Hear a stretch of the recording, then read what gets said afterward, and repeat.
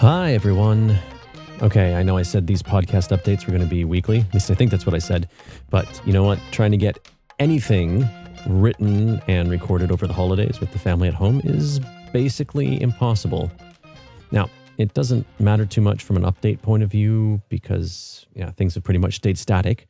However, if you've noticed that my voice sounds a bit husky in this recording, and I guess the previous one, it's because I'm having to record these things late at night while everyone's asleep and I can't go fully on voice. I am looking forward to daytime recording from next week.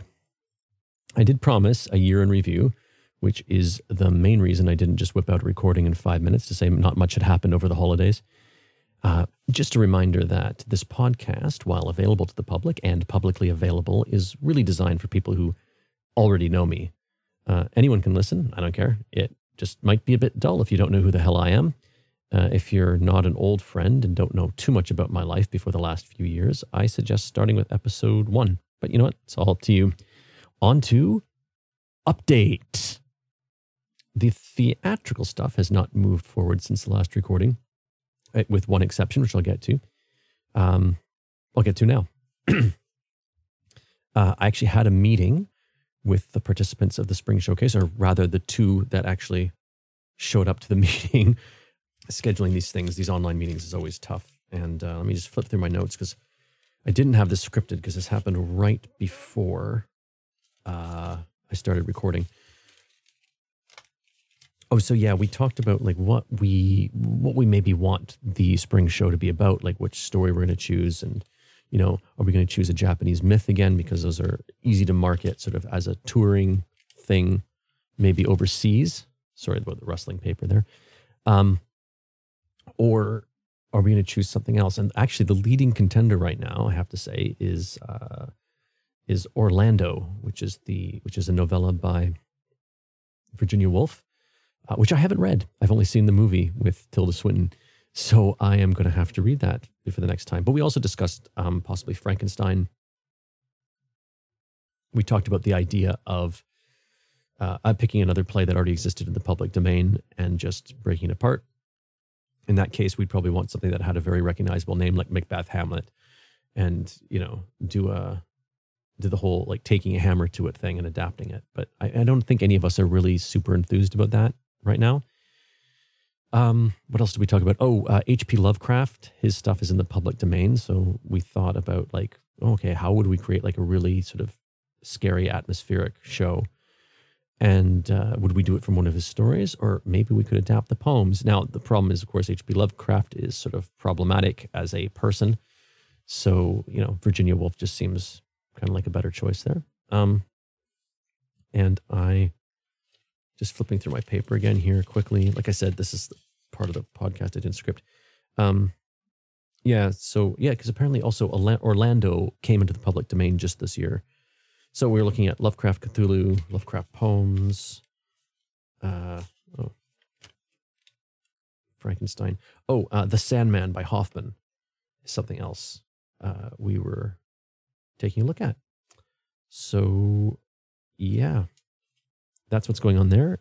We've adjourned now until Thursday, and we'll come back sort of having read Orlando, I believe, and we'll see what happens. I'll keep you updated on that. Okay.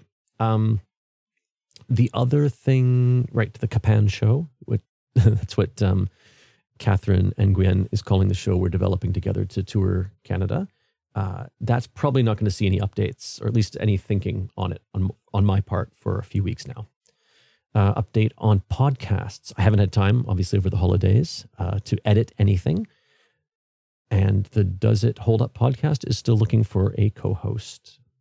Still trying to figure out where I'm going to find someone who fits our requirements. So a little admin stuff. It looks like I'm going to make the trip to the tax office next week to resolve YTG's NPO status with the tax office and try to claw some money back that we were apparently paying them for no good reason. That's happening on Friday. I guess that's not an art update, but it will be a significant weight off my shoulders not to worry about a 75,000 yen tax obligation every year for a company that doesn't turn a profit. I think that's it as far as updates go. Like I said, holidays, not a lot of time. All right, so now it's time for Year in Review. So feel free to stop the podcast here if you're already up to date on this. But for those of you joining, let me just review 2022. The year opened with the theatrical project for that year already having stewed a bit. We decided to adapt a Japanese no play called Matsukaze. So this is actually the second no adaptation I've worked on. The first was Kikaigashima back in 2014. But this one was significantly harder. So this, I don't want to get too in the weeds here, but no plays generally have very little of what we'd call, action. The main story usually centers around a passive character who learns about a story, often through ghosts, and then goes on his merry way. With Kikaigashima, we had an easier time of it because that play, the no play, had been adapted from a story in the Heike Monogatari and had also existed in other forms such as bunraku and kabuki plays. So there was more meat on the bone there, more sort of dramatic stuff, more story to work with. Matsukaze, on the other hand, is really, really, really spare as story goes. So just quick version. Priest comes to town. It's always a priest. Comes to town and sees a memorial. An old lady tells him that the memorial is for two local sisters who are commoners who work making salt, named Matsukaze and her sister Murasame. And these two local sisters fell in love with this sort of prince character, but he left them and he never returned. And then that night, the priest dreams that he meets the sisters and they tell him who they are. They explain that they fell in love with this courtier, I can't remember, this prince or whatever, and he left them and he never returned. Right. So anyway, while they talk to him about this, they get all worked up, and Matsukaze mistakes a pine tree for her lover and performs a dance for it. Her sister Murasame joins her for a bit, but then she recovers and she's able to let go and move on to the next life. No theater stuff. It's always about it's very Buddhist, about letting go, about attachment. This play is really about, the initial one is lots of no plays is about attachment. So as I said, I spent the first few months of 2022 facilitating an ensemble working on an adaptation of this story. And just as a sidebar here, that's something I should mention, although I credit myself as director on a lot of these shows and I do a lot of directory stuff. A lot of that is simply so that I have a title that other theater people and grants agencies can understand when I show them my CV. The longer I work doing these collective projects, the more I feel like director is too limiting a word. I think of myself as a guide or a facilitator, or if those sound too hippy-dippy for you, a provocateur. So in an ensemble situation at YTG, we all slot ourselves into whatever that production requires. For instance, on the two shows of 2021, I essentially built the story, and I did a lot more of what I would call traditional writing and directing because that's what the ensemble called for. This past year, however, I provided guidance and an outside eye to the ensemble as they developed the show together, much of it without my direct input. So that first showcase went up in March of last year. I think maybe early April. It was a mix of scenes that had come out of rehearsal. Like every show since the pandemic, I live streamed the performance with no audience in the space physically. I also set up a feedback session afterwards to gauge how well the audience connected to each scene that we presented, and that worked reasonably well. In that showcase, we explored the imagery of the show, including some very striking stuff. I thought it wasn't a show yet, but it was great to sort of dig into it and experiment. After a month or so and some changes to the ensemble, we moved ahead to work on the main stage version of the show. The show was completely rethought and rebuilt from scratch. And this time, it was driven by some prose written by Yu Cheng, one of the ensemble members, and it focused more on the relationship between the two women and only loosely followed the original story. And the summer show was also very technically challenging, and I ended up personally running all the tech except the lights. And I think the live sound. I ran everything except the lights and the live sound. So I ran the live stream feed, the cameras, the video and sound cues, probably a few other things I can't remember. Just an aside here, I really miss the days when I could work just on one aspect of a show. except, maybe, I'm not sure those days ever really existed. There were a few times when I was, I guess, just an actor, but look, I'll save this line of thought for another episode. This doesn't belong in my year in review. Okay, back to talking about Matsukaze summer show. So creatively on that show, other than running and participating in the rehearsal room sessions, I helped guide the scenes that were created. I edited or rewrote them for theatricality.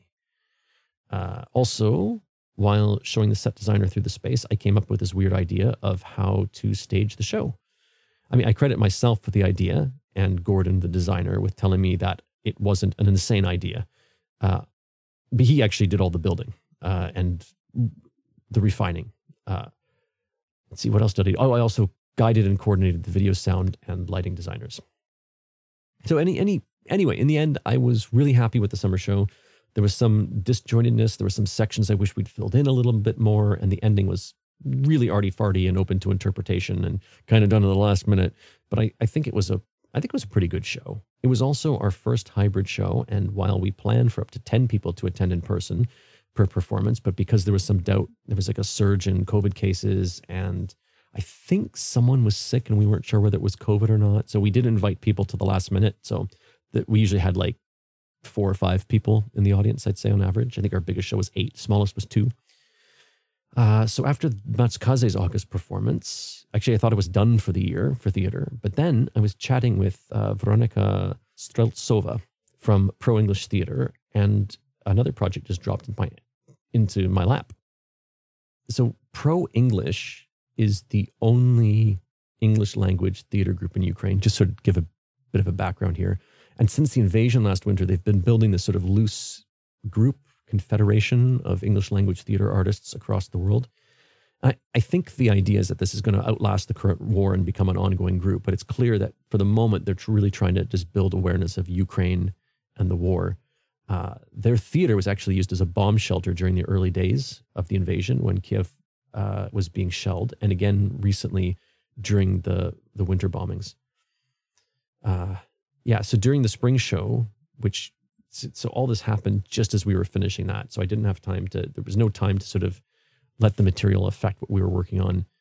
And it didn't really fit with Matsukaze. But I asked my local Ukrainian friend, Irina, to talk about Ukraine to open the show. But then, so I did that. And then in the summer, after the summer show, I was speaking to Veronika from Pro English, and we decided it was time for Pro English and YTG to do a collaboration. And we had some trouble coordinating at first, and I'll admit, I almost gave up on that project. But Marie, a German performance artist who worked on the entire Matsukaze project and is working on the next project, in fact, was in that meeting I had tonight, she was really keen, and she really gave me the push I needed to sort of follow through. I was willing to say, look, this is too much work. Her pushing is what made that show happen. So we did a folktale exchange. We gave Pro English a Japanese folktale to work on, and we found a Ukrainian folktale.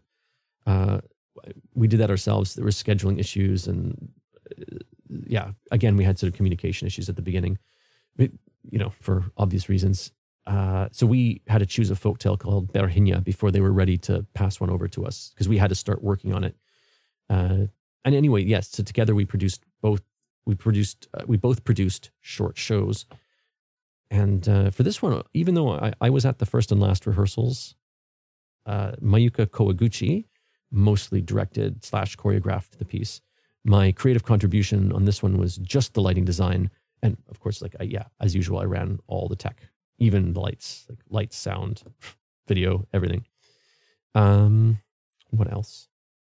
Creative things in 2022. No big photography gigs in 2022. I continued to be the primary volunteer photographer for both YTG and the Sharing Caring Communities NPO.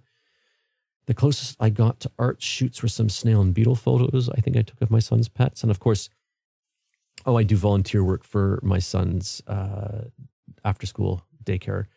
So I'm really working on refining my kids, my candid child portraiture work. And I think I'm making progress. I think my shots are getting better.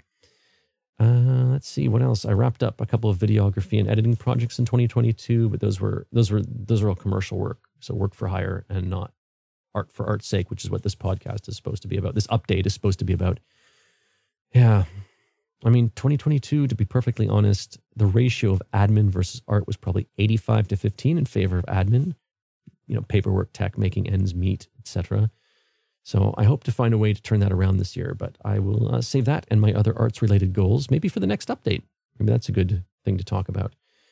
Okay, I hope that wasn't super dull to listen to. I'll have more substantial creative things to talk about as we move further into January, and there's more meetings happening about this show that's coming up.